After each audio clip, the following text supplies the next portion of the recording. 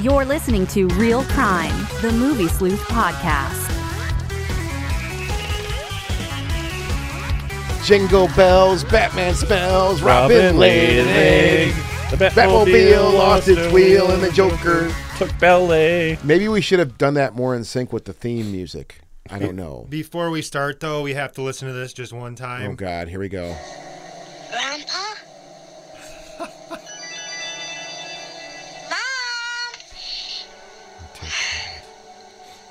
What do you want her for? She can't help you. Nobody can. You scared, ain't you? You should be. Christmas Eve is the scariest damn night of the year. I'd be scared too if I was you. You know what happens Christmas Eve, don't you? You know all about Santa Claus. He brings presents to all good boys and girls. Your daddy told you that today. Well, I'll tell you something. Santa Claus only brings presents to them that's been good all year. To the ones that ain't done nothing naughty. All the other ones. All the naughty ones. He punishes. All right. Boy, wonder what this show's about tonight. Yeah, I wonder. We typically try to keep our topic announcements so later in the show. We just thought we'd give you a little tease before the proceedings begin. Yeah. Little tickle around the rim before we get into it. Punish. This is Real Crime. Garbage Day. This is Real Crime, episode number 68. Ho, ho, ho. Ho, ho, ho. Oh, boy. We should really have a party for the next show. They call Yeah, we him should. Sandy Claus. Sandy Claus. Well, we should discuss that, Chris. Seriously. Let's discuss what we're going to do for the inaugural, well, not inaugural, but, the next episode. Things could get nasty for episod 69. Episode number 69. Oh, my God. I can't wait. It might just be noises happening. Some splooshing, some splashing, Oh, God. a little gagging noise. It'll be like I woke up early the day I died. Just 2 hours of grunts and groans. Yes. The movie. So, yeah, got a really interesting show tonight. However, Mr. Chris, leading off, you have a bunch of stuff you want to talk about tonight. So, the floor. The floor is all mine. It's all So Christmas. first off, we want to remind everybody it is the Christmas season. When you're doing your shopping, visit projectorscreen.com. Yeah. Also, use our link on the top of themoviesleuth.com to do your Amazon shopping. And last but not least, make sure to visit the Flint Institute of Arts website to check out their weekly film series. So now that I got all of that sponsor shit out of the way. Well, no, but that film series is fantastic, though. I've checked that out. they're doing. I've checked that out. It's really cool. They're Visit that. Yes. Seriously, it's important. So, in news this week, Ridley Scott has officially finished the reshoots for All the Money in the World with Christopher Plummer. Heard about that. And Yeah. They it's already have going new trailers out. Yeah, and it's going to be released in time for its December 22nd release date. But in relation to that, it's actually going to be screening this week for Golden Globe voters, just as planned, which is shocking that they were able to do this in a matter of about 3 to 4 weeks to completely cut out all the Kevin Spacey scenes, reshoot everything with Christopher Plummer. His original choice, too, by the way. Yeah, and get it ready for theaters within That's a month. aggressive, man. Really aggressive. That's insane. Ridley Scott also turned 80 this week, if memory serves. Or was that last week? I think it was last week, but he also announced that, the next Alien movie is not going to have aliens in it. Yeah, I was just going to say, like, I was reading some stuff on that today, and that's kind of a real kick in the groin, in my opinion. Well, It really is. so was the last movie. yeah, But it had aliens in it, though. right. It had an alien. Well, yeah. But it had other cool stuff, though, too. If you're into... Oh, here we If you're go. into fingering, Yes. I'll do the fingering and you I've blow. tried fighting this fight, and I'm just never going to win. I watched Covenant again last week. And you hated it just as much. I just can't get into it. It doesn't matter. No matter how hard I try to convince myself to like this movie, I can't like it. I actually went out and I told myself I was not going to spend money on the Blu-ray, and I spent money on the Blu-ray. I bought it. And Same. I still don't enjoy this movie. Same. I watched it again and liked it even less than the first time. Like, if you really break it down, it's like The Force Awakens of the Alien series, and that it's repeating all the beats of the first movie. And that's, it really is. and that's not a knock on The Force Awakens, just an observation. And for what it's worth, Force Awakens in its way is an infinitely better film than Alien Covenant. Oh, it is an infinitely better movie. Oh, way better. Yeah. Yeah. On that note, The Last Jedi is being released next week. I luckily get to see it Monday night. Fuck you. I'm erect already.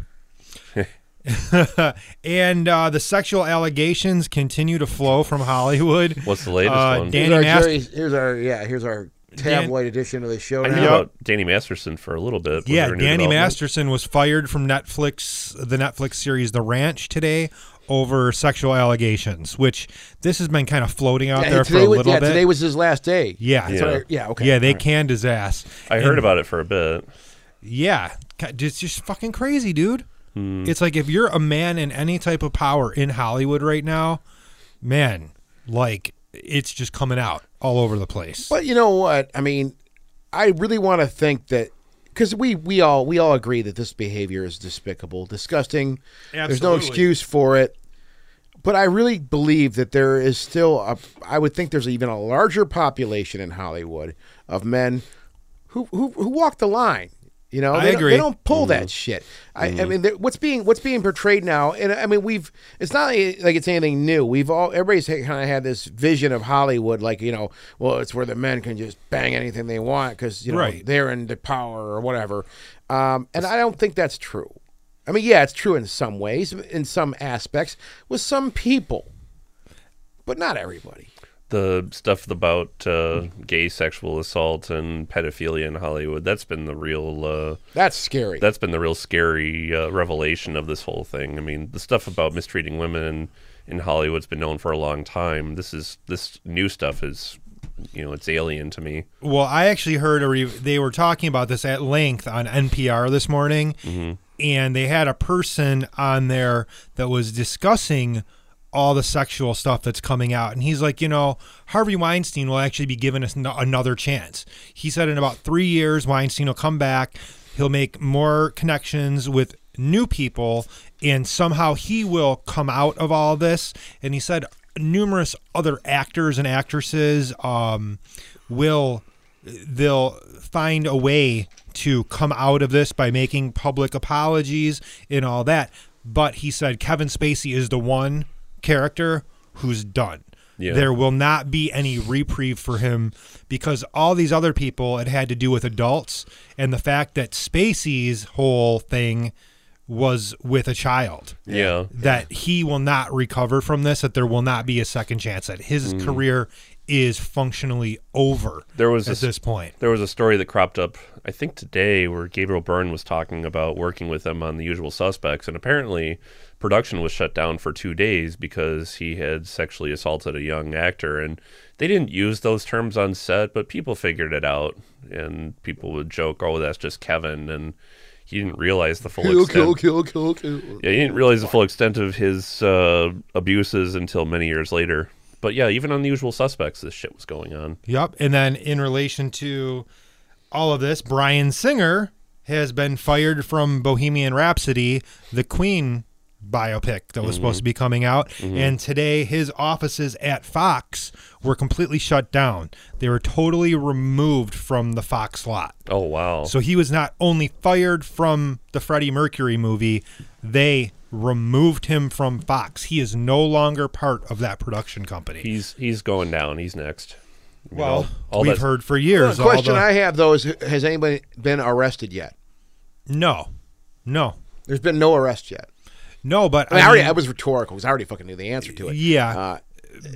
But nobody's going to be arrested for, you know, sexual acts against women or adults because technically they're not fully breaking the law, but they're just doing something that's morally wrong. It's morally a lot shit. of them fall outside of the statute of limitations is the thing. They need to, in order to make an arrest, they need to pin a case on one of these characters that falls within the statute of limitations, and so far Right. most of them have fallen outside of it. It's So, insane. Yeah, I've never seen anything like this. It's scary. It is. Moving on from the National Enquirer edition of our news stories, Baby Driver is officially getting a sequel. They're writing it right now, which will be really cool because that movie definitely deserves a sequel. That movie is a blast. Has everybody here seen it? I have not. Yes. I didn't see it. yes, I'm going to give you a copy of it tonight. I to finally check picked out. it up the Okay, other day. thank you. And then I'm not sure what's going on, but I think there might be a little more sexual allegations going on because Jesus Christ, John man. Travolta's Gotti movie has been dropped from Lionsgate 10 days before release, and they've not said why yet. Well, there's been stories about Travolta for years, man. Yeah, so they gave no details. They just said the film has been officially knocked off of the schedule 10 days before it's supposed to premiere. Kind of crazy. So We will find out, I guess. yeah, we will. In new releases this week, I can't talk. The Shape of Water is expanding to national release. I, Tonya, which I've seen, and it's fucking amazing. Probably one of the best movies I've seen this year. Goes into limited release, and The Disaster Artist is also going to wide release this week. So, Outstanding. I want to see The Disaster Artist. me too. I have to see that. The thing is, I wonder how many people who are going to see The Disaster Artist have seen The Room, because I feel like with that film, you kind of need to know The Room before going in, or else it won't have the same vibe about it. I think this is going to be the same thing as like when the Doors movie came out. A lot of younger people hadn't seen the Doors, but after they saw the movie, they really got into listening to the music. Yeah, I think yeah. it's going to be one of those types of Well, things. The Room has become a cultural meme. Yeah. It really has. So I don't think. I mean, I agree with you 100%, Andrew. I think it would add to the viewing of this film. I think most people have just seen YouTube clips of it. And Well, that's have what I'm not saying. Yeah. sat through it. Right. I mean, it's one thing to see snippets of it. It's another to experience it in the theater with an audience clapping during the sex scenes and throwing plastic spoons at the screen during key moments, chanting "Go, go, go" every time the camera pans across the Golden Gate Bridge. And in one of the latest screenings that I went to, when Tommy Wiseau and Greg Sestero are playing football, they not only counted every catch, but people actually threw footballs in the theater. Oh my God. Yeah. That's amazing. So, like, you know, I feel like you kind of need to at least have a taste of that experience once before diving into the you're Disaster right. Artist. You're right. You're So, right. I don't know. But I think this is going to raise awareness of The Room quite a bit. Oh God. And Yeah. Tommy's going to make millions upon millions more dollars off of, Yeah. you know, newer releases of that movie. There's going to be special editions. There's going to be all kinds of crazy shit coming out. Maybe, maybe not. I don't know. I mean, he released the Blu-ray himself through his own company. Yeah. And he did do some new interviews for it, but he did this show called The Neighbors, and he played the pilot for it at the last Maynard screening where I got to meet him. And it was awful. The whole audience geared up for The Room, sat through it, dead silent, did not know what to make of it. And Entertainment Weekly gave it an F. Oh, if memory nice. serves. God. Yeah. So Yeah, he's just a strange person. Very, very strange person. he also did some YouTube show called The Tommy Wee Show, where he was abducted by aliens and forced to play video games, and he's playing Dead Space 2, and he's like, yeah, this is dumb, huh? Like, this is dead on arrival. It's God. nowhere near as funny as he thinks it is. So, I don't know. I agree. Maybe he'll make more money off of The Disaster Artist, but he's tried other projects after it, and they didn't go anywhere. All he needs is this one, though. You know, Yeah. if he can just keep selling copies of The Room, from what I understand, he's a multimillionaire from that movie alone. Yeah. From touring and, you know, supporting the showings of that one movie. One shit. Well, he does the main art at least once a year. He comes to the main art. I think to he's done show it twice this year now. Oh, I'm really? pretty sure, yeah.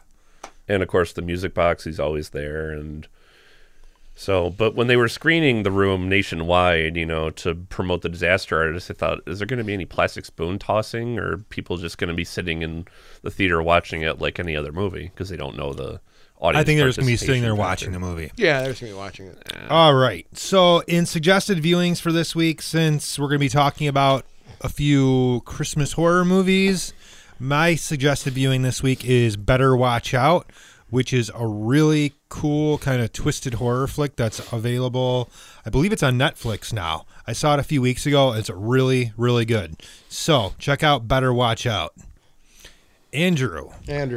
Does it need to be Christmas related? No, it can be whatever you want. Okay, last night I watched the Arrow video Blu-ray of JD's Revenge, and I highly recommend that one. It looked like it was going to be like Abby, the blaxploitation Exorcist ripoff, and I was surprised how much it was a classy horror film that really tried to deal with the subject of sexual abuse and how it tried to deal with the idea of demonic possession as a gateway to unfinished business, ghost stories, that kind of thing. Mm-hmm.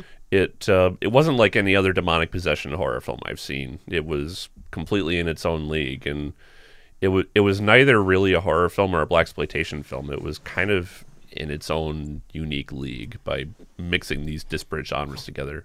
So I recommend JD's Revenge. It's on Blu-ray. Cool. What do you got for us, Scott? Oh, I got a doozy. No, Raul gave me the Terry Kath Experience, A Daughter's Journey this week to review, and I'm glad he did. I'm not a big Chicago fan. We were talking about this briefly before the show. Yeah. I'm not a big Chicago fan. However, and I said this in my review, I'm like, a really great music documentary, whether it's on a band or whatever it might be, will be something that's going to inspire you to really go, in this case, look at the catalog of a band's work or an artist's work, namely Terry Kath from this documentary. And, while I've already said that I'm not a Chicago fan, I'm probably going to become one pretty quick here because this movie really got me into the music of their stuff. I remember hearing Chicago growing up, and I was like, man, there's too many horns, man. I can't deal with this shit. Yeah. But it works now because I'm older. And I'm like, I was really getting into the music as I was watching this documentary. Fantastic, really, real heart-wrenching documentary too. So, highly recommend that if you're a Chicago fan, or even if you're not a Chicago fan. Check out the Terry Kath Experience, A Daughter's Journey. Sounds like it has the power to turn a non-fan into a fan. Well, that's what I'm saying. I mean, that's it. I think that's what it's going to do for me. I'm going to be listening to a lot of Chicago this week, probably. Try to understand the discography and the music, which is what I like doing with these things. I don't want to run on with this too long, but I like doing these, the music docs for a reason. I mean, there's a lot of stuff that I watch that it's stuff that I'm familiar with, but I've found myself gravitating more towards documentaries about artists and bands that I don't know anything about because, you really learn something then. Well, I was never a fan of the Eagles. I'm still really not a fan of the Eagles, but I watched that 4-hour documentary on the Eagles, and it's one of the most interesting things I've ever seen. Yeah. And you really kind of understand their personalities a lot more, where they were always like, Glenn Frey and Don Henley are like total assholes and they're pricks and blah, blah, blah. You could actually really see how they developed their art through that movie. Yeah. And now I'm not really an Eagles fan, but I can appreciate even if you don't like it, you're going to appreciate it more. So that's a great documentary to see. So highly recommend that. So we're talking about some Christmas horror movies tonight. And we know there's a ton of them out there, but we're not going to be able to hit on all of them. So we're going to concentrate on quite a few and throw in an extra few here or there. Just to kind of fill this out a little bit. So the first one... You're driving the bus on this one. Yeah, I fuck this up every week when I bring my list in. So we're going to go with you this week. The first one that... It's probably the first real Christmas horror movie I ever saw. Yeah. And one that we can probably actually talk about here for quite a bit is Gremlins. Mm-hmm. I mean, this is it. It's horror at the core. Still has that like Spielberg type feel to it, but it's a horror movie at the core. Well, the nostalgia factor on this is like just through the roof, man. I don't know anybody in our age bracket that just wasn't like attached to this film when it came out. I mean, it was just one of those ones. I mean, come on, the freaking, oh my God, Gizmo. And that's the cutest thing ever made. Microwave. It's the cutest thing ever made. Billy. I mean, really. Yeah, thanks to Howie Mandel. I mean, come on, you really, I mean, that creature was the cutest thing I think any of us had ever seen. I mean, I can't really think of anything that was really that looked like that, like Gizmo, as far as a character, right?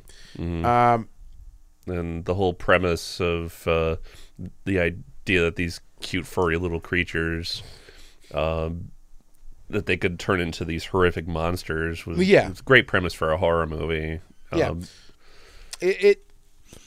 And it was a real surprise. I mean, how that unfolded, because you're like, well, okay, he's got this cute little, and we all wanted one of those things. Like, oh, but fucking that like. Well, we all wanted one, unless we fed them after midnight, or dumped them in water. You know, because then well, they multiply with water. Hit the fan. I just remember seeing this movie in the theaters the first time, and just being amazed. I mean, the visual effects to this day still it looks hold so up. good. They look great. Goddamn microwave scene. Oh, that was one of those movies, another one of those Spielberg productions, including Poltergeist, and then finally Indiana Jones and the Temple of Doom, that really tested the waters as far as the gap between PG and R. They all got PG ratings, but the MPA for a long time slapped Gremlins with an R over the microwave scene you're referring to. Yeah, that was really gory. That was really disturbing. I remember Roger Ebert joked in his review, what if a kid sees that and decides to stick a cat in the microwave, see if the same thing happens? Well, it's true. I mean, kids are impressionable, and that movie was geared towards young children. It really was. It was geared towards young children, but there are so many horrific elements in this movie. Like when she's talking about how her dad died. You read my mind. I mean, seriously, I remember hearing that for the first time. Then we as a noticed kid, the smell. Yeah. Like, what? Yeah. The dad got caught in the chimney trying to be Santa Claus. And that's how she found out there's no Santa Claus. That's a very horrifying thing to hear when you're a child. And it's still kind of amazing that they snuck these things into a movie that we thought was geared towards children, and then it just goes balls out fucking crazy with the Gremlins taking over the town, and people are brutalized in the town by Some the of them Gremlins. deserve their fates, like Mrs. Deagle definitely deserved her fate. Polly Holiday as the old miserly woman of the town. That had a very early Corey Feldman in it too. Yes. Yeah, it did. And it also had a delicious Phoebe Cates in it too.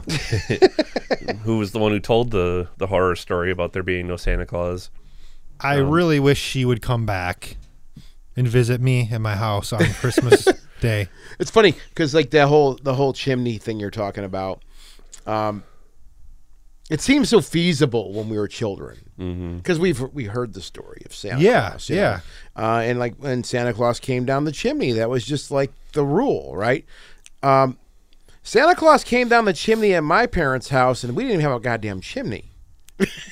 So it all seems so feasible. And now we were just talking about chimneys before the show here about the chimney at my house, and I looked down that thing and I'm like, who the hell's gonna fit down that thing? Right. No, it's just a little house. He uses magical dust though. One thing. Okay. One thing that Gremlins used really effectively is how it took popular Christmas songs that were so beloved and everybody remembered them fondly and used them ironically for horror. Like Johnny Mathis' "Do You Hear What I Hear" comes on, and the only reason we know it comes on the soundtrack is because one of the Gremlins downstairs turned the record player on. So that creates unease, but all we're doing is hearing the track as is. We're hearing this beloved Christmas track, but it's creating tension and unease within the viewer. And playing over a scene that's horrifying, that's scary. And it's not supposed to be scary at all. And it goes back to being funny again. Like they use a lot of cartoon sounds. They do that even more in Gremlins 2 with all the Looney Tunes sound effects. Yup. I suppose they should have known that this wasn't going to be for kids, given that it was from the director of Piranha. and Yeah, it was Dante, correct? in The Howling. Yeah, Joe Dante, who sadly is He did dropped off the map. The Howling. He also did The Howling and Piranha. And he did the segment in Twilight Zone, the movie, with the little boy who has all the powers. Oh, dude, that's one of my favorite parts of that movie. Man. Yeah. Yeah. Holy You can crap. tell that that's from the guy who did Gremlins watching it, because it has a similarly zany, could it be a cartoon for kids? Could it be a horror film for adults? Kind of a tightrope walk that it treads. I mean, it's totally effed up that they did take, these cute little furry creatures, spin them into these evil lizard-like little gremlins, and they base it all around Christmas. Mm-hmm. Yeah. Like, how bad is that? Like, your Christmas is fucked now because the gremlins are coming for you. The guy who wrote it, created the characters, Chris Columbus, as fate would have it, years later would direct the first 2 Home Alone movies. Oh, that's right. Chris Columbus. Which Home Alone's a horror movie in itself. In a way, yeah. Well, I mean, It's a home invasion movie. it's interesting. Before I pump your guts full of lead. Yeah. It's interesting that and I didn't know there was that tie. But if you look at how both those films kind of move, though, they do have that kind of, in Home Alone, you're defeating evil, kind of the zaniness, all these goofy things that happen, and you see the same type of stuff that happens in Gremlins. It's a little bit more horrific in Gremlins. It's more Yeah. brutal. Home Alone is pretty violent too, though. Yeah, It that's what I'm has- saying. It's got that same zaniness, that madcap type thing. With Gremlins, it's a little more realistic. Like, people actually get hurt, and granted, they do in Home Alone as well. But it's got more of a Laurel and Hardy or Three Stooges sort of a comic vibe to it, where they get the shit kicked out of them, but they dust themselves off and You can get up for more. Their Yeah. hair standing up on end, or their face is all dirty or something, Yeah. and they just run away. But very cartoony. we watch Home Alone almost every Christmas at some point. In realistically, it is a type of horror movie. I mean, a child is left home by himself to his own Which devices, is yeah. and these evil people are trying to break into his house, seeking to harm him. Yeah. And you've got the whole. We find out later that that none of it's true, but you've got the old man with the shovel. They keep playing that for scares, and then he's afraid of the fireplace in the basement. That fireplace is trying to eat him or something or The other. wood burner in the basement. Oh yeah. Yeah. So they definitely have some horror elements, and he gets scared playing the movie within a movie, Angels with Filthier Souls or whatever the hell it's called. Yeah, because whenever we watch that every year, I'm like, this is a lot scarier Yeah. than really it should Well, it's more be. realistic horror, though. I mean, Yeah, I mean, I know it's comedy. It's comedy. for families, but darker. It's There not is a really creepiness to it, definitely. Daniel Stern and Pesci together, dude, they are some fucking creepers. Yeah. Some serious creepers. It's all right. Gremlins. We beat the shit out of Gremlins. What else you got on your list there, Mr. Chris?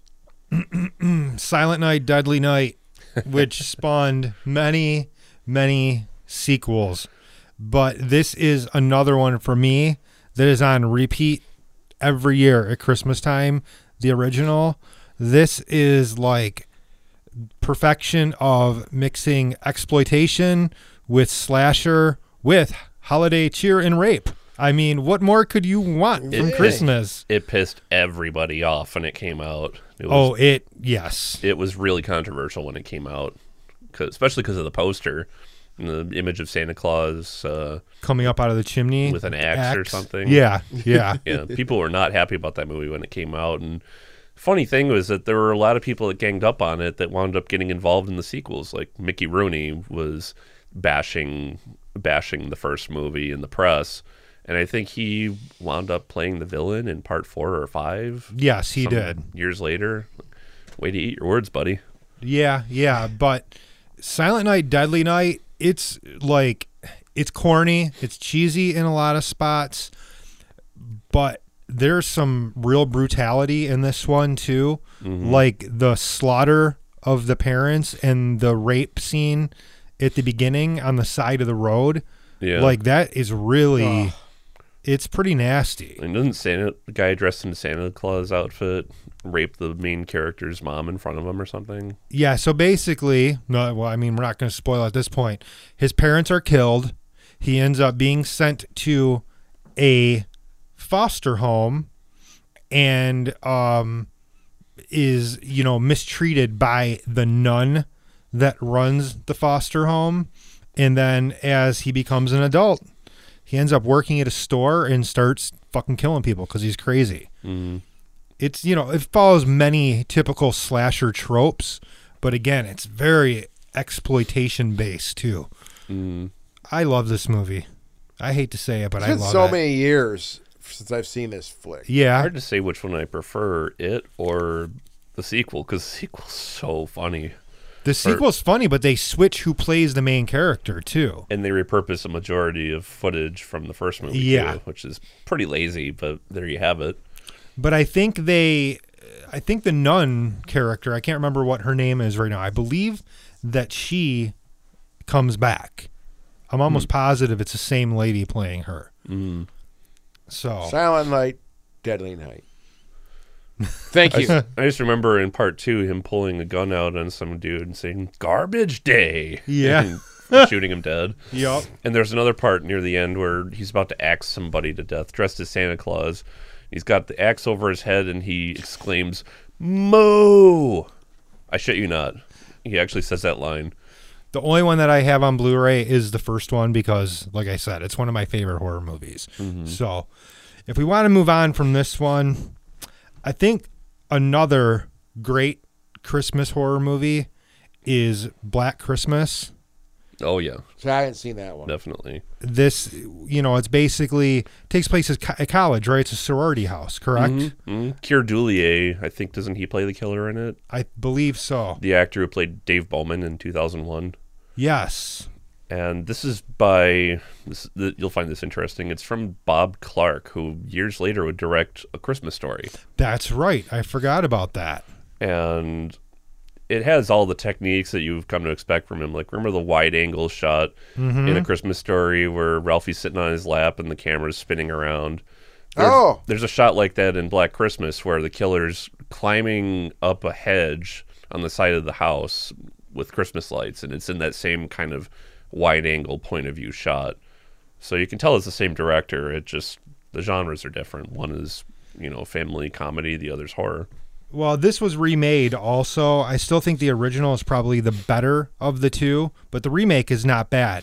Now, what's funny is the guy that you said, Keir Dullea. Yes, he's in it. In the original, Olivia Hussey is in it. Margot Kidder, John Saxon.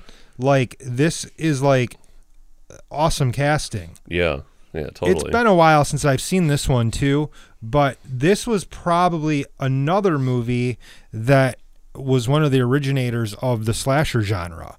This came before like Halloween, and this came before Friday the 13th. Oh, almost a decade before. Yeah, and this kind of those movies were based a lot on what happened in this movie. So, but yeah, Black Christmas is awesome. All right, somebody else throwing out there. Andrew? This is going to be pretty obvious to everyone. Krampus. All right. Didn't like it. But no, I'm not being a dick. Why did you like it, Andrew? Well, besides it being in similar vein to Gremlins, it being a holiday horror comedy of sorts, I thought it was a good fable. I thought it had something to say, about being grateful for the things you have in life, even if Christmas for some people, getting together with family members is a headache because of everybody's differences.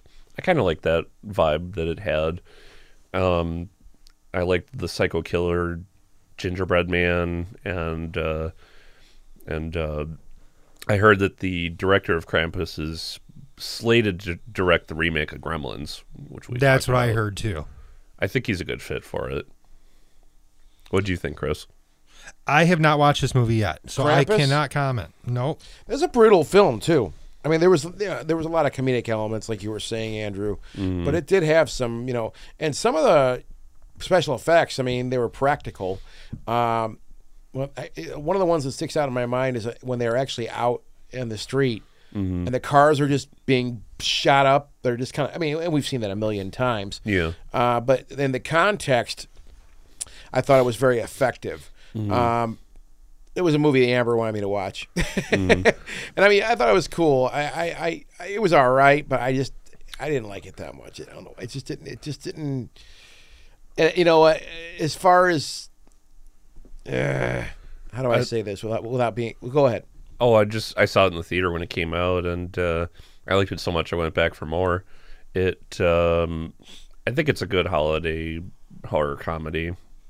Not quite as good as Gremlins, but it's spoken of the same breath, and the idea of Krampus has existed for years. There haven't really been any serious attempts at trying to make a movie out of it. Well, it was one of those things that, I mean, that's one thing I noticed with this movie is it did raise awareness for something that has always been there, right? I mean, there's always been stories. I've read plenty of articles and stuff over the years that, not that this is related all that much, but, the real Santa Claus, like the historical fabled Santa Claus, was not nearly as jolly as how he's made out to be now by our friends at the Coca-Cola Company. Well, in Kirk Cameron's Saving Christmas, we actually get a glimpse of that Santa Claus you're referring to, the creepy, violent Santa Claus that will beat the living shit out of non-believers with a cane before going ho, ho, ho. This actually happens in Kirk Cameron's Saving Christmas. Yeah. Kirk Cameron is a horror story himself. Yeah. Fuck that guy. Fuck you, Kirk Cameron.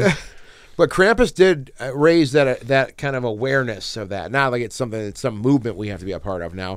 But after that movie, I noticed, a lot of stuff was coming. You were seeing more things being put out there about, well, the history of this, the history of that. People were actually getting interested in this fable. So that's kind of a cool result of that. Just didn't blow my mind, though. It just wasn't, I'm a dick. I thought it was fun.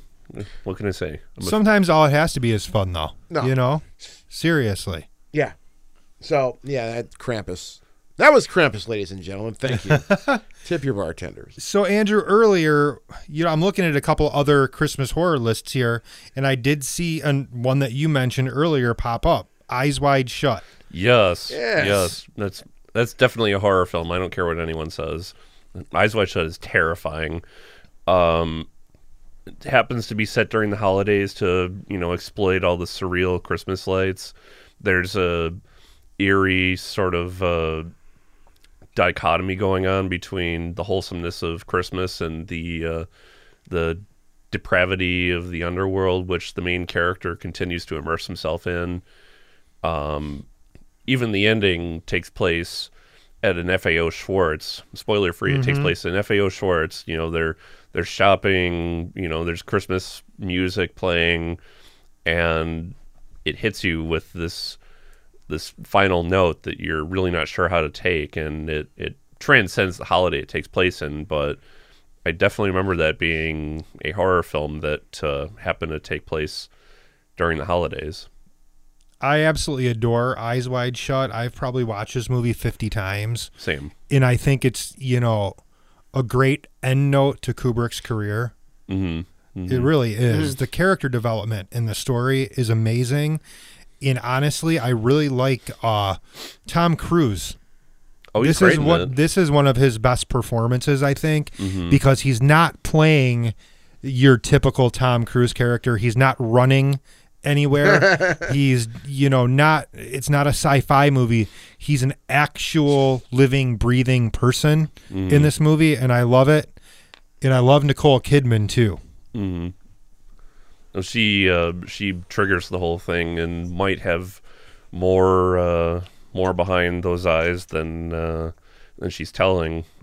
Like at the beginning of the movie, I think the infamous aristocratic satanic orgy, I think they hint more than once throughout the movie that she may herself have been involved in one of those gatherings, and it just builds that much more unease every time Tom Cruise is around her in the film. And she's so beautiful in this movie too. 100%. So, Scrooge. Yeah, I was about to say, Yeah, we talked about that earlier. visited by 3 ghosts. This is I've seen some pretty scary versions of Scrooge in my day. You know, yes, Yeah. there's some animated ones and there's some goofy ones, Mm-hmm. but like one of the older black and white ones? There's one with Alistair Sim from the mid-50s that was a British production. There's so many back in that day, it'd be difficult to pick them out, but that's the most well-known one from that era. But yeah, I mean, this is a very kind of scary story that you're going to be revisited by 3 spirits that are basically going to fuck you up all Well, night long. It raises a lot of questions. The story itself raises a lot of, questions on,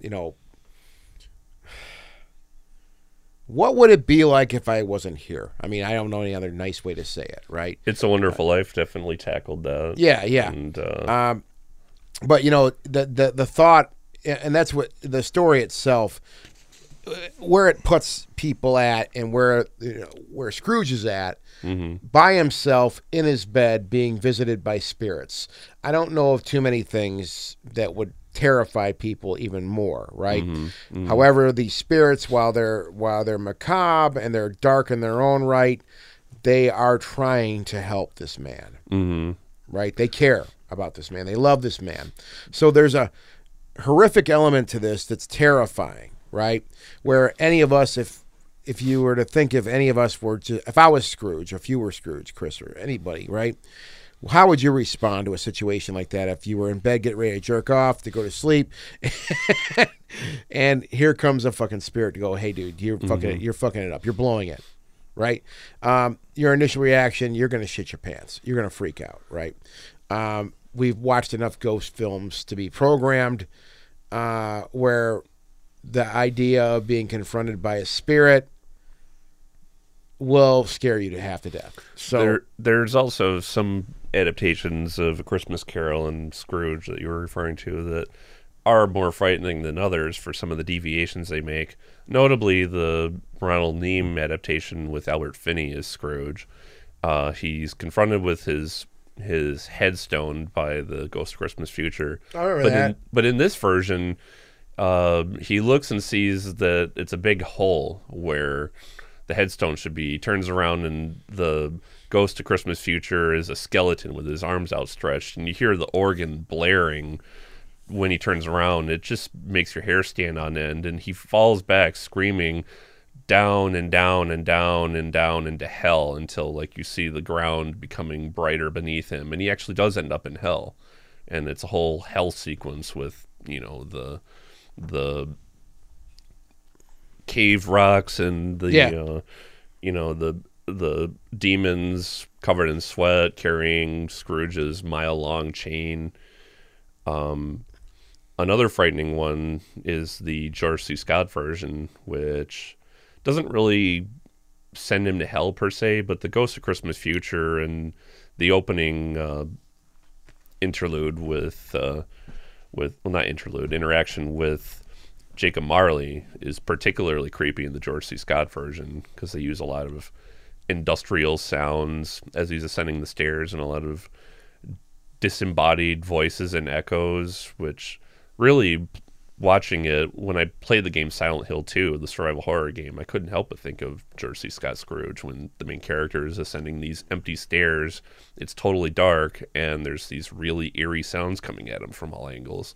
Well, I even remember, like, when my kids saw the Disney animated version that was out a few years ago. I think Jim Carrey was he Scrooge in that? He was. I remember my 2 oldest kids being kind of young when that came out, and they were frightened. They were scared. Like, that's not a fun movie to watch, Dad. This is scary. I don't want to see stuff about ghosts coming to visit me at night, tell me about everything I've done wrong. I thought they kind of overdid it to some degree. Also, like, didn't it have a skeletal Santa Claus with his face coming on? It had all kinds of very, very scary things in it. Yeah.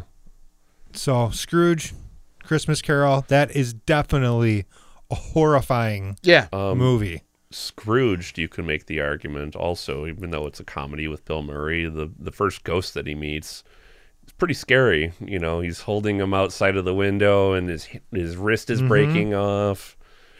Yeah. That was pretty creepy from what I remember. And the Ghost of Christmas Future, the way it's in an elevator, and it's like a ghostly televised image of Bill Murray's face with a skull behind it. I remember that being pretty creepy. All right. You're like, all right. So what else? What else we got in the way of holiday horror? The Nightmare Before Christmas. Oh, that's a gift. Yeah. Yeah, it's technically, it's not really horror, but it's musical comedy, but there are definitely horror elements to it, correct? Yeah. Oh, totally.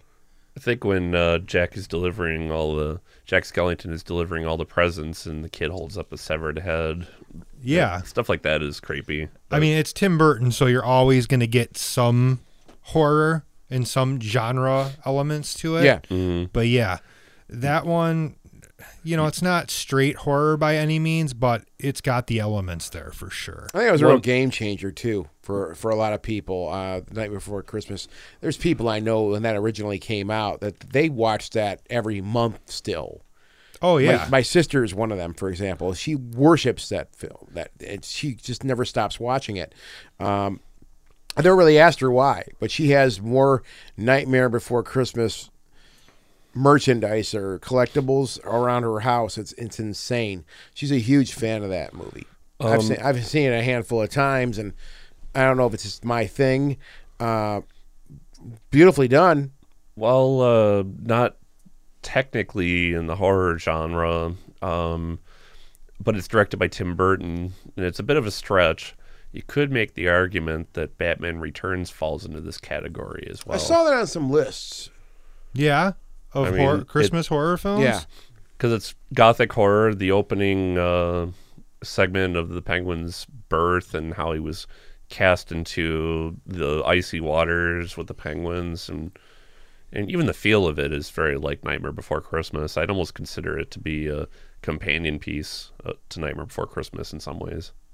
A lot of what he does is very repetitious, Burton. A lot of themes carry over from film to film to film, like Johnny Depp. Uses the same actor in every movie. Yeah. Yeah. Edward Scissorhands also kind of is a holiday sort of gothic fable. That's true. The guy likes setting gothic fables in Christmas for some reason. So what about Jack Frost? I've only seen this movie one time. Oh, the straight-to-video thing? Yeah, it released in 97 about the killer that basically gets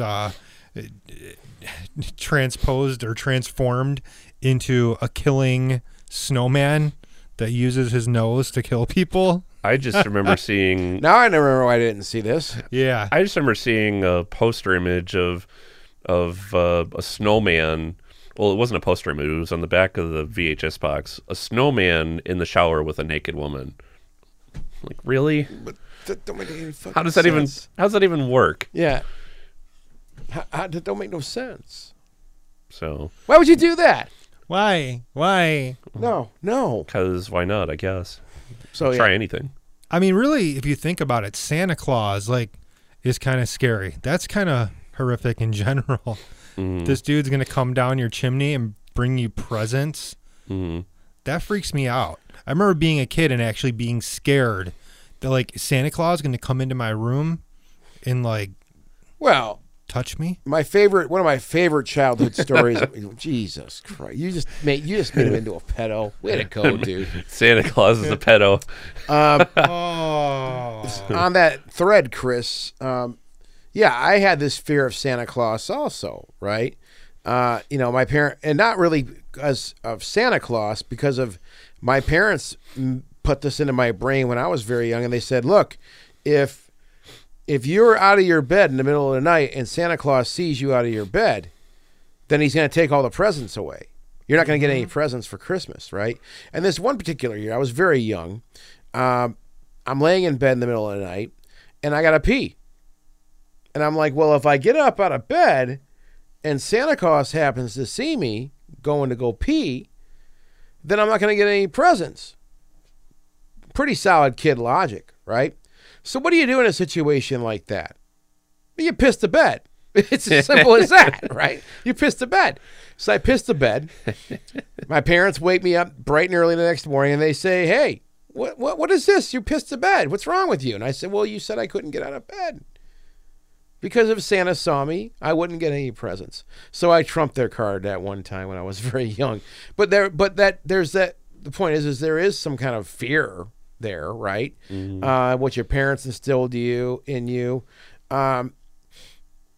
Santa Claus drank beer too when I was younger. He would drink a beer in my house. I don't get that. I didn't get that when I was younger. But I'd always find an empty beer can at the table. We always left milk and cookies out for the guy. Well, yeah, that too. But there was a beer there sometimes also. So Santa would have a beer in the middle of the night. That character itself, and I guess that's the reason that if you look at Christmas horror lists, there really is a lot of movies. There's a ton of movies that are around Christmas horror, namely around this Santa Claus character. And I find it interesting, even though, and I'll say I haven't seen the bulk of them, just because I don't know. Christmas horror is something that's like, okay, it's very niche. It's kind of weird. Yes. Yeah, It's very niche. It's only now starting to gain more popularity. Yeah. But when it was first introduced first introduced to the mainstream, I should say, with Silent Night, Deadly Night, people rejected it. It took time for it to catch on as because I don't think viable people genre. like the idea of we're turning this. Well, there you go. This innocent character that sneaks in through your chimney using magic. They're turning this innocent character into something evil, a murderer, a slasher, a killer. Yeah. So I think that kind of freaks a lot of people out. It shits all over your childhood. Yeah. Yeah. It really does. Because I mean, we a young child the whole year revolves around Christmas. Kids are impressionable. They don't need to have that ruined for them. Right. Yeah, the whole year revolves around Christmas, like I said. So I get want this. Well, you'll get it for Christmas. So I get the outcry, but at the same time, I think things like Krampus, even though I know you don't like it, or some of the other horror films we mentioned, there can be a valuable lesson to be gained from them. That's not just pure shock and awe. No, I'm sure that. Yeah, I know there's stuff in there that you can get from that. Mm-hmm. I think just the whole Santa Claus character and this juxtaposition of murderer or some type of evil, horrible thing that's this character is doing now. That's what screws people up, right? And it is a disturbing thought. Like, I don't know. You're turning something that's supposed to be peaceful and about giving and sharing into a jolly old bloodshed man, a jolly and old pain, man. in Yeah. rape, in pure nastiness. A jolly old man. A jolly old man now wants to kill you. Merry fucking Christmas. Yeah, fucking Christmas. Another one I saw a few years ago, while it's not necessarily a Christmas horror movie revolving around Santa or Krampus or anything like that, it's this movie called ATM, not ass to mouth, but it's actually about And that wasn't what I At the thought. moment. I know that's what both of you guys were thinking. I saw both of you smile as soon as I saw it. Yeah. It's like, oh boy, oh. He knows. You know my fixations. Yes, I do. I got all excited. It's Was it called- Robin Williams. It's called ATM. No, who and is it? It's like I'll think Christmas photo Eve. booth. Whatever that other. Yeah, Sorry. But it's about like an ATM booth where people go in and they get trapped inside, and there's a killer. It takes place on Christmas Eve. Yeah. And there's a killer waiting outside for them, and basically they can't leave the ATM booth because they're going to get killed. And one by one, as they leave the ATM, they start getting killed, and it turns into like an all-out Christmas Eve survival horror film. It's pretty good, actually. I mean, it's corny, but it's definitely Yeah, I was going to say it fun. sounds like it, Chris. It is. Sounds Fuck you. fantastic. Fuck you. Sounds fantastic. What about It's a Wonderful Life? I was about to say, It's a Wonderful Life Yeah. is definitely a horror film, though I wouldn't call it a horror film about the holidays. That's a horror film about everything that's unfair about life. Yeah. About everything that can go wrong to you in your life going wrong, and just finding a way to accept it. The character at the end, he isn't so much defeated as he he achieves self-actualization. He realizes all the things that have gone wrong in his life and accepts them for what they are when he's shown what a life would be, like you said, Scott, about what life would be if he didn't exist. Yeah. Well, and like the abuse that takes place with young George Bailey with the pharmacist, that stuff. The and hearing loss. The hearing loss. Like, this is not an easy life for this guy. And then, everything gets lost to the bank. All this bad stuff happens. He wants to go overseas on a honeymoon with his wife, and he finds out that he's stuck taking care of the bank. He can't leave the town. He's trapped. Yeah. So for all intents and purposes, there are horror elements to this movie too. Mm-hmm. I can't ever watch this movie again, to be honest with you. Too depressing.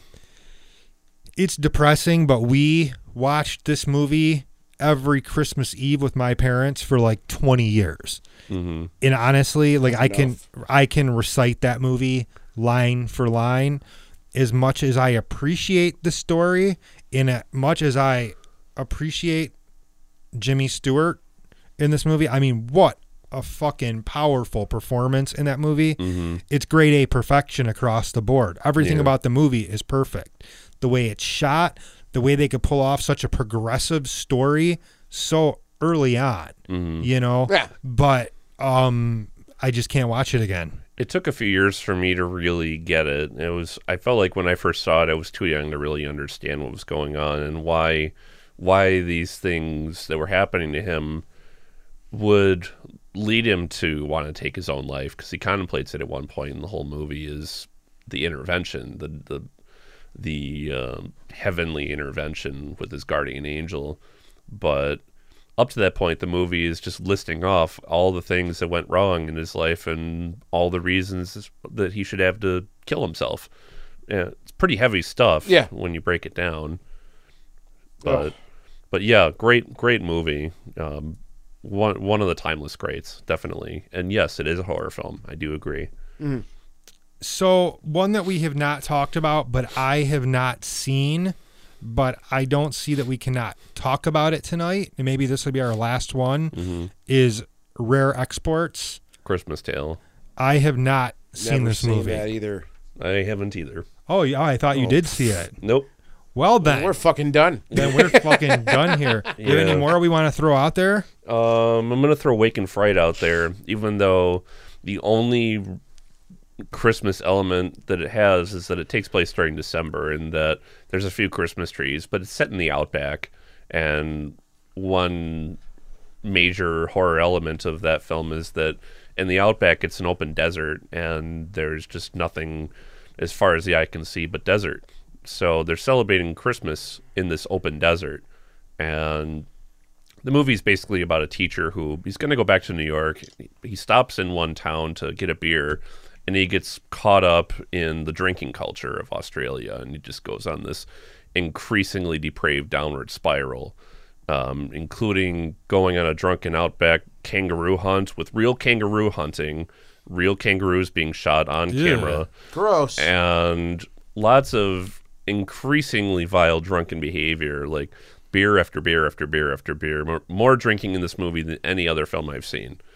And it was lost for decades, and it was slated to be destroyed when they rescued it at the last minute. It's from the director of First Blood, if that should tell you what kind of movie you're in store for. And technically it takes place during the holidays, but one thing the movie does really well is it shows how little that holiday means to Australia, because there's no snow, there's no winter. It's like being in the summer, but they're singing Christmas carols in the dead of summer. That scares me. Yeah. So weird. Yeah. It is weird. It's so weird. And of the movies we mentioned tonight, that's easily the most horrific one on the list. That's a total horror show. When was this movie out? 1971. And it was lost for decades, and it was only recently discovered. And the last print that they discovered was very faded. It was very dark. So they had to really go through a lot of restoration work to bring it halfway back to life. And It got recently reappraised among re-releases. Like Martin Scorsese really praised it big time, and it was on a lot of top 10 lists for the year. But it was lost for almost 30 years, and there was a lot of dialogue about it being from the director of Rambo, like this was his first movie, and it being like his one movie that signified him as an auteur and not just a director for hire. Right. No. So, getting off the horror topic, but staying on Christmas. Yeah. What are our favorite like Christmas movies? Like, what movie do you watch every year at Christmas? Do you guys have any? The Snowman. Yeah, for me, it's Elf. Every year we have to watch Elf now. The Ref. The Ref. Fucking. I Yeah. watch it every year. See, I've got kids, so we always have to watch one movie. The Ref. And I said this before the show, going off the horror subject of this. While it's not considered a Christmas movie, for some reason I watch The Godfather every Christmas because it is on the timeline. It is during Christmas. Right. There's a couple of scenes where Tom Hagen's carrying presents and stuff like that, and the Turk's like, "Oh, Tom Hagen, Merry Christmas," stuff like that. Yeah. So, is it a Christmas film? Not by far, but it's got that feel though. It's got those elements to it. But The Ref. It's a I've Christmas not seen flick. that in Fucking so great long. movie. It's Dennis Leary is at the top of his game. I've never seen a person get so angry in a film before. It's fucking great, man. He cracks me up. He's so funny. Your husband isn't dead. He's hiding. I mean, it's just, there's so many great one-liners, and it's just a fun. And speaking of Kevin Spacey, yeah. Oh, that's right. He's in that. He's in I that forgot. movie. And he's got some great dialogue in that movie. He's got some great when he flips out and starts going off on people. Because he's the husband in it, right? Kevin Yeah. Spacey. Yeah. Who's the wife? I can't remember. Oh, I always forget her name. Wasn't she in Beetlejuice? Gina Davis. Not Gina Davis. Winona Ryder. No. Catherine O'Hara. Catherine O'Hara. Okay. It's Catherine O'Hara. Who's also in Home Alone. Yeah. And A Nightmare Before Christmas. Yeah. It's Judy Davis. Must be totally fucked that whole thing. With Judy Davis? It's Judy Davis. Oh, God. Judy Sorry. Davis from Catherine O'Hara? Who the hell is Naked that? Lunch. Judy Davis. Yes. That's what it sounds Who the hell is like. Catherine O'Hara then? I don't know, but it's Judy Davis. Oh, what the hell? Yeah, it's Judy Davis, yo. But The Ref just has some. Kevin Spacey delivers some really great lines. My top Christmas movie, I mentioned it briefly, was the animated film The Snowman by Raymond Briggs. That was based off of his book, and it could have been Frosty the Snowman, but it winds up being this wordless musical I remember seeing that. exercise. It won the Academy Award for Best Animated Short, and I think a few years later, the same team of filmmakers got together to make the nuclear Holocaust animated film When the Wind Blows, which That's has a horror movie. original music by David Bowie and Roger Waters. But anyway, it just captures the essence of the Christmas spirit and what it means for family members to get together and celebrate, and the memory of it. Even after they've gone, their lives have passed on. They leave behind these memories that'll be cherished forever. I remember seeing that. It was beautiful. National Lampoon's Christmas Vacation. You can't really forget that. Yeah. Shitter's full. I mean, that's a class. I mean, another bit of Chevy Chase just flipping the hell out, which is just a. We're gonna have the happiest Christmas and Bing Crosby tap dance with Danny fucking Kaye.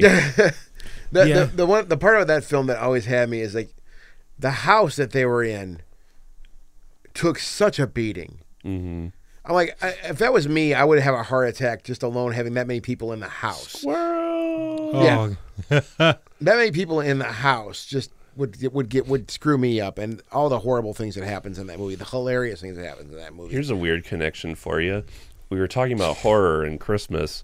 Did you know the composer for National Lampoon's Christmas Vacation is Angelo Badalamenti? really? David Lynch's composer, who regularly does all That's the creepy crazy. all the creepy scores for Lynch's work. It was Badalamenti's doing for Holy Christmas crap! Vacation, and Diane Ladd's in it, another Lynch crony, Wow. as Chevy Chase's mother. Yeah, And She's always good. She's good in everything. Yeah. Yeah. And really that was, it was Randy Quaid's movie. He was basically playing himself because Yeah. a few years later he went nuts. He did. Loudmouth freak. Yeah, but no, we watch Elf every year. I just love James Caan in that movie. Yeah. He's such a dick from the beginning until the end.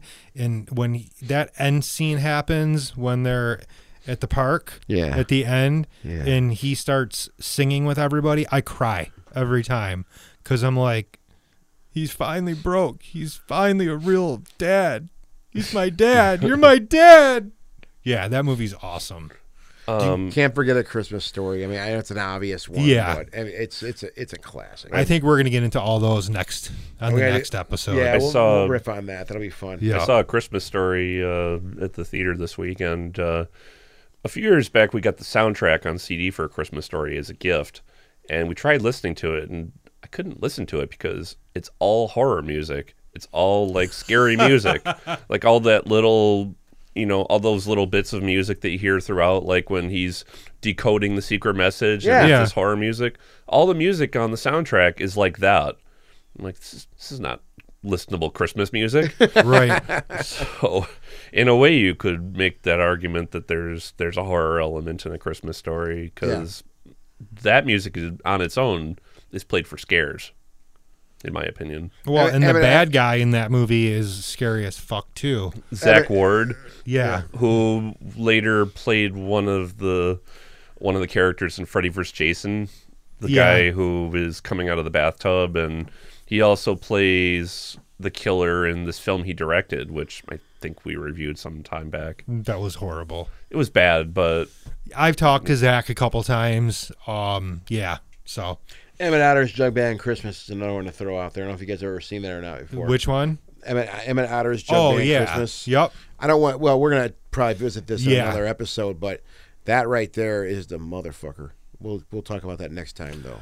All right, everybody. This was episode 68. Not our best episode, but hey, we're back. You love us. That's all that matters. This is a tough subject. It really is. I told you that. And we talked about this earlier today, and I'm like, fuck you, Chris. just wait for episode 69.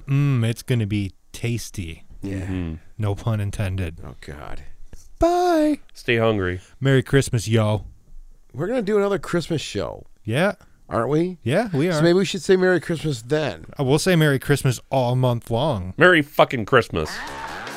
Visit us at www.themoviesleuth.com and find The Movie Sleuth on Facebook, YouTube, Twitter, and iTunes.